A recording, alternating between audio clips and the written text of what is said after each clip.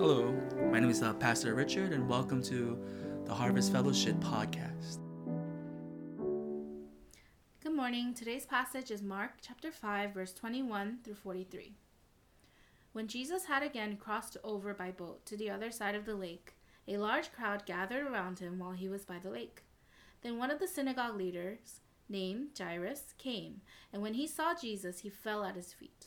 He pleaded earnestly with him, "My little girl is dying. Please come and put your hands on her so that she will be healed and live." So Jesus went with him. A large crowd followed and pressed around him. And a woman was there who had been subject to bleeding for 12 years. She had suffered a great deal under the care of many doctors and had spent all she had. Yet instead of getting better, she grew worse. When she heard about Jesus, she came up behind him in the crowd and touched his cloak, because she thought, "If I just touch his clothes, I will be healed." Immediately her bleeding stopped, and she felt in her body that she was freed from her suffering.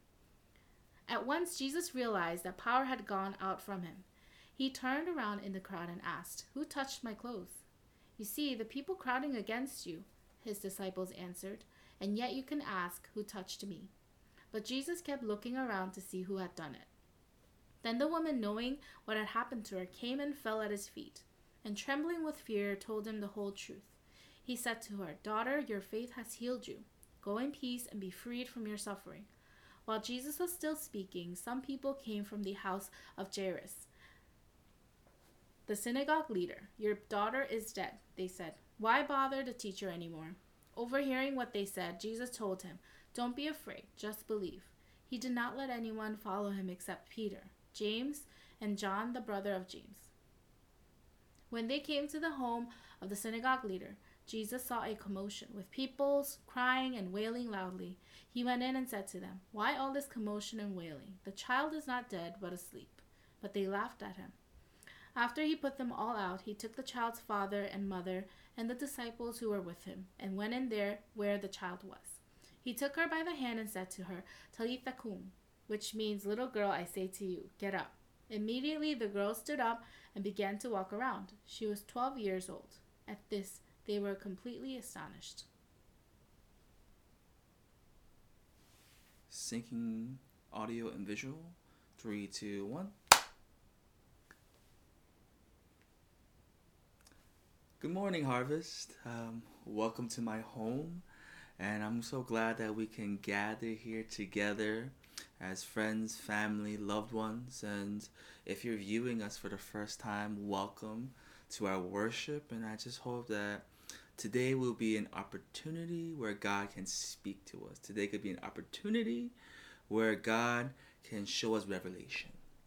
So as we read in today's passage, it's a jumping off stone for the sermon series that we're currently in, which is Jesus Saves. And what's so interesting about this is that, what the purpose of the sermon series is, as we're going up to Easter, we see throughout his ministry him saving specific people or events. Like last week we talked about how Jesus turned water into wine, and he saved the party, he saved the wedding festivity, and the purpose of that was just to show how turning water into wine was not the main purpose of his ministry, even though it was something amazing and grand and something that the disciples saw and known like, "Oh wow, this man is special," but that was not the main focus.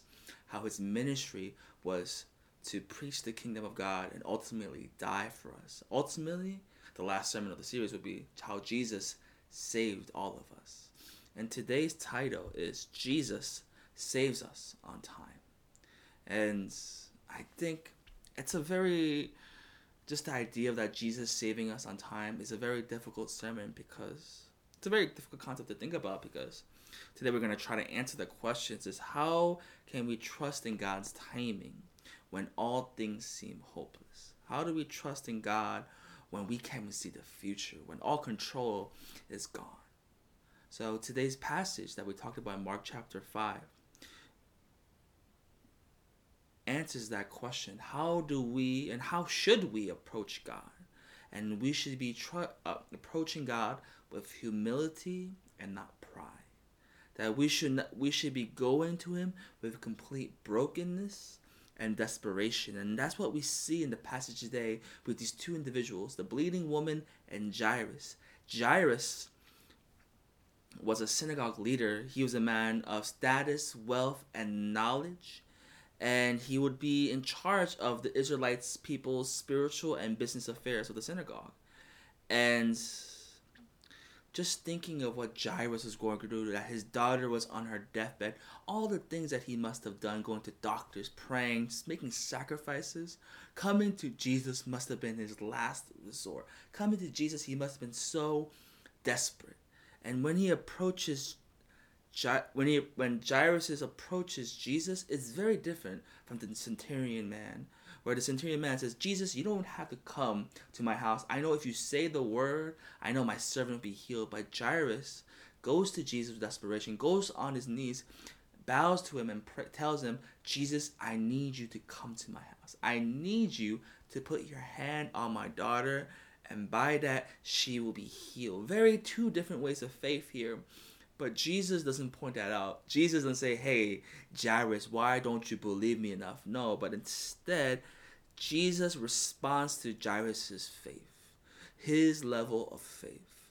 And the biggest difference between Jairus and the Roman soldier is that the Roman soldier didn't know about faith, while Jairus had all this knowledge, all these things accumulated.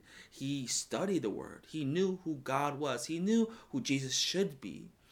Yet, you see the different level of faith, but Jesus doesn't criticize Jairus for that, but instead goes with him. Instead, walks with him on the way to heal. But on the way to Jairus' house, we see and we read about this bleeding woman that's been bleeding for 12 years and can't even imagine the struggle and the pain that she's been going through, because in that culture, she, like I said in Leviticus chapter 15, that she would have been socially and ceremoniously unclean. That if anyone touched her, they would be unclean. And that she and those whoever touched her, and she would not be allowed to worship or maybe be part of society. And by law, she would have been divorced from her husband. She could not even live in her own home, and she would be ostracized by society. Not having any contact with our friends, pretty much what it's like to be in a coronavirus today, but so much worse, suffering for this for 12 years. And for 12 years, she'd be completely shut off of society. And in those 12 years, she was not just waiting, but trying to find any way to be healed, any way to be restored, any way to be fixed and clean again. But nothing would happen. What happens? She spent all her money. She goes to all these doctors. And in the end, she ends up poor. She ends up even worse than she was when she started. Can you imagine the brokenness and the desperation that she had? These two people, Jairus and the bleeding woman, she's desperate, but she wants to go to Jesus, even just having that inclination that if I just touch his clothes, if I just touch his clothes, then I'll be healed. That faith, that desperation. That, like it says in Psalm chapter 39, verse 7, and so the Lord, where do I put my hope? My only hope is in you. And these two individuals, Jairus and this bleeding hope, Jesus was their only hope. Jesus was the only solution. In a very similar way, when we feel hopeless, where do we turn to? Not ourselves. Not trying to rationalize the situation. Not trying to be our own God and try to fix things. But instead, our hope should come from God and God alone. In the next part, what we hear and we read is trusting in God's timing. Because there is freedom in the power of God. Like it says in Galatians chapter 5, verse 1. It is for the freedom that Christ has set us free. Stand firm and do not let yourselves be burdened again by the yoke of slavery. This bleeding woman has suffered for 12 years. And when she touched Jesus' clothes, she was immediately healed. And not only was she healed, Jesus felt power leaving him and questioned, who just touched me? And even the disciples were confused. Jesus, what are you talking about? You're surrounded by people. Yet Jesus was adamant about finding this person.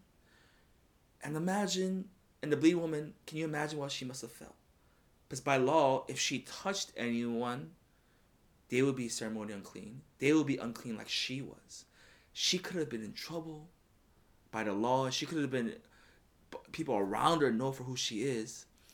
And when she admitted what she did, she admitted her situation. Can you imagine the fear that she must have had? This person that I touched, which I shouldn't have, that has healed me, what is going to happen? How is the Son of God going to punish me? But instead, what we see here is that Jesus has freed her from her suffering. Jesus not only made her unclean, but clean, but instead she has made this woman whole. That even though she came to Jesus trembling in fear, even though she must have been embarrassed and just felt all these things, Jesus acts in a way that she never thought he would. She treats her like a father, calls her daughter. Can you imagine the name she must have been called for 12 years? Even in the Bible, we address her as the bleeding woman. Can you imagine what the people around her neighbors, her enemies, people around her must have called her? But instead, Jesus calls her daughter. This intimate love, this tenderness that she has not felt in a long time. And that she is now free from her suffering. That her uncleanliness, her pain, her suffering no longer defines her. She is no longer defined by her ailments, but she is now clean. And now she is free by the power of Jesus. And as all this is going on, I can't imagine what Jairus is going through in his mind. I feel like it could be two situations. One is that, whoa, this person just healed this notorious bleeding woman for 12 years. Like, wow, what? Like, no, I bet he could heal my daughter. And the other side is, what is taking so long? Hurry up, my daughter could die in any moment. And that's the sad thing. That's what happened. Someone comes along, goes to Jairus and Jesus saying, it's too late. Your daughter is dead. Stop. Don't bother the teacher. How heartbroken Jairus must have felt. How much pain was he in. That Jesus was too late. That God was too late. Who must he have blamed in his life? Right then, that it's Jesus' fault. It's this bleeding woman's fault. He must have blamed himself. If I went a little bit closer, if I did this, or if I haven't done these sins, maybe my daughter would be okay. And what we see next is that Jesus heals and ministers to these two very differently. Like the bleeding woman, he tells her that her faith has healed her. It was not his clothes. It was not just his presence, but her faith in him. And she did that. Jesus did this so Jairus could see this woman's faith and be encouraged for his daughter. That Jesus called her out not only to encourage her to reestablish her identity in the kingdom of God, but also to show others that this woman no longer is that bleeding woman, this person that you should separate yourself in society, but instead she is my daughter. She is clean, showing her this tenderness like we talked about before. And for Jairus, after he hears this terrible news, how does Jesus respond to him? How does Jesus respond to this tragedy? He tells Jairus, do not be afraid, just believe, just have faith. And that phrase we see a lot, especially in the Old Testament. We see it with Joshua, we see it with some prophets, with people, be strong and be courageous. Have faith in God. Why? Because fear and faith cannot be in the same room together. What fear does, it makes the whole room pitch black dark and we cannot see in front of us. What faith does is that it reveals that there is floors, there is walls. It shows us the exit, where to go. while fear keeps us eyes closed, wondering what could be in the dark, while faith reveals. Jesus replies to Jairus' tragedy by saying, "Do not be afraid, just believe." What do we do when we're hopeless? We rationalize, we try to figure things out, we try to make sense of everything, try to fix our issues. But Jesus here challenges that, tells Jairus, don't be afraid, but have faith. Jesus goes to Jairus' house, and there's just people surrounding them, surrounding the dead daughter, mourning. And back then, what happened is that oftentimes you would hire people to come to when someone passed away and mourn for them, to symbolize the sorrow that you, as the person that lost someone, how they felt. And when Jesus tells them, "What are you doing here? She's only asleep. There's no need to mourn." You see how quickly they change from mourning to just laughing at Jesus, and how even just reading this, I realize how important it is of who we surround ourselves in times and situations and places of hopelessness. Are we surrounded by people that know and act like they're mourning, but at a flip of a hat they can just laugh and for a second not rationalize, not have faith, and not sympathize with us, but only there because they should be there, or because we pay them, or because we put them in a situation? Who are we surrounding ourselves with? Who are we abiding with? And are these people that I am surrounding myself with sustaining our faith, helping me bear good fruit? Jesus is in the home, shoos everyone away, and speaks to this dead girl and tells this little girl, "I say to you, wake up." It's just simple words. And this little and it's a miracle. She is alive. She is awake. And as I read this, I think of myself that there are so many people and Christians out there that are like this girl. We may not be physically dead, but a lot of us have been asleep to the power of God. And some of us have heard Jesus tell us, "I say to you, wake up." But how many of us are responding to that call? That Jesus we see in Jairus and the bleeding woman touches us all, touches each of us personally. And in the same way, he ministers to each of our needs. In Romans chapter 14, verse 7 through 8, it says, "For none of us lives for ourselves alone, and none of us dies for ourselves alone. If we live for God, and if we die for God. So whether we live or die, we belong to the Lord." And that is the beauty of being a Christian. That is the beauty of what the church is today. That even though we may be in our homes alone, even though right now we have felt this loneliness we have never felt before, this desperation, this hopelessness, not knowing what tomorrow, next week may look like, we are challenged. God challenges things that you don't live for yourself. You don't die for yourself. You belong to something so much grander. And that's what Jesus shows the bleeding woman by calling her not bleeding woman, not this person, but instead daughter. Tim Keller has this great quote that says, "Difficulties take away earthly comfort, and then through prayer and reflection on the word, this process is long in many ways painful. But the fruit is a spiritual praise that no trouble can dislodge." In this situation and circumstance we are in, let us not try to shove away pain and difficulties and try to rationalize it. Let fear not keep our eyes closed to what God is doing. Let fear, in this time of desperation, what we should be striving for is that intimacy with God. Instead, what we should be going for is that deep reflection on His Word. I believe that in this unfortunate circumstance, in this pandemic, is more and more of an opportunity to be intimate and close with God. But the question is, are we aware of how desperate enough we are? Are we aware of the pain that we have? Or are we self-medicating ourselves? So maybe I won't feel the pain today. I promise you, the self-medication that our society is so good at, the pain will always be there. We may not feel it now, but it will always be there.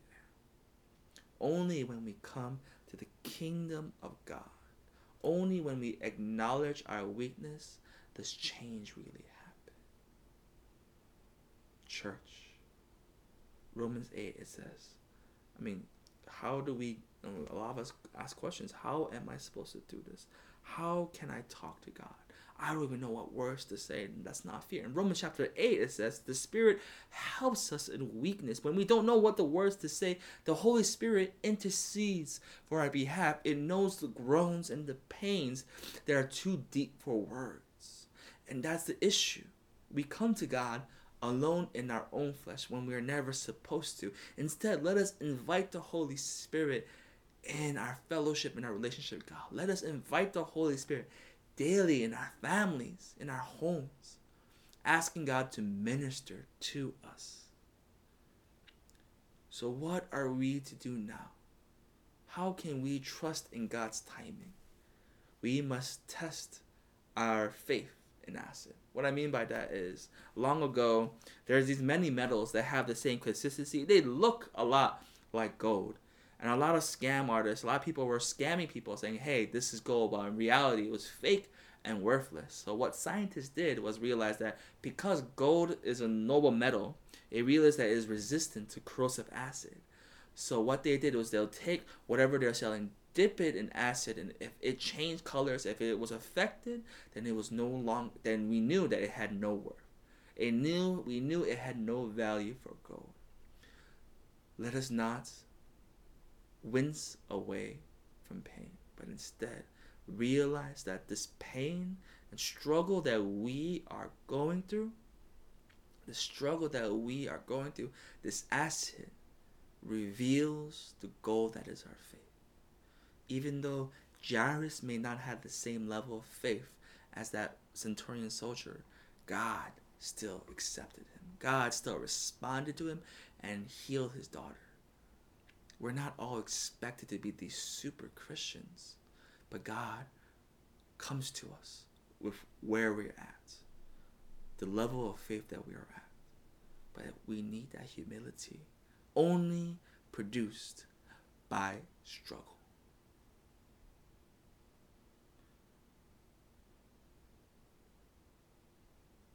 As a church, I am convinced, and I feel convicted today, of how do we respond in our homes. I think most of us,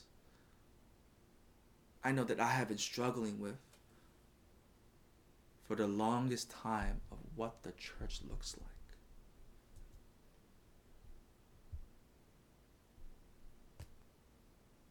We struggle with what the function of the church looks like today.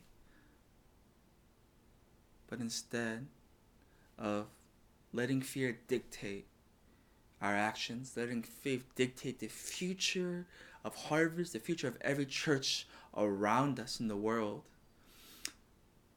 I have faith that this is an exponential time for us. This is a bookmark in the history of the church and about how we should respond. Do we cower away in our rooms to let our faith die and dive down into an abyss? Or do we instead cultivate this heart for God? Do we cultivate this desperation, this part of humility, realizing that I have no control over the things around me? There were my situations in my life like Jairus or the bleeding woman had, but instead, am I going to go for it? Am I going to go towards God saying that, you know what, I am going to drop all pretenses. I'm going to drop anything that I'm building my life up for and going desperately for you, going desperately for Christ, knowing that his name has power, knowing that he is the one that saves us in time. Lord, we come before you in a place of surrender. Even though we may feel vulnerable, even though it may be terrifying, I pray we take the same advice, the same thing that you said to Jairus. That we do not be afraid, but believe, that we trust in you in this circumstance, that we trust in you in this situation, that we surrender these things that have been weighing so heavily on our hearts, trusting in your timing, trusting that you can make my faith into gold. Even though it may not look like as big or as much as someone next to me, that doesn't matter. You still respond to our faith. And not only that, that you respond to us each individually and intimately in the way that we desperately, whether it's Jairus challenging his faith to grow more, or the bleeding woman responding to her in intimacy. I pray for that we seek that today, that we seek that this week, this intensity, this intimacy that can only come from you, Lord. Lord, I thank you again that your Son, that Jesus is the one that saves. Jesus is the one that is there for us in the end. We pray that we put all our hope in you and you alone. Pray this in the name of the Father, the Son, and the Holy Spirit. Amen.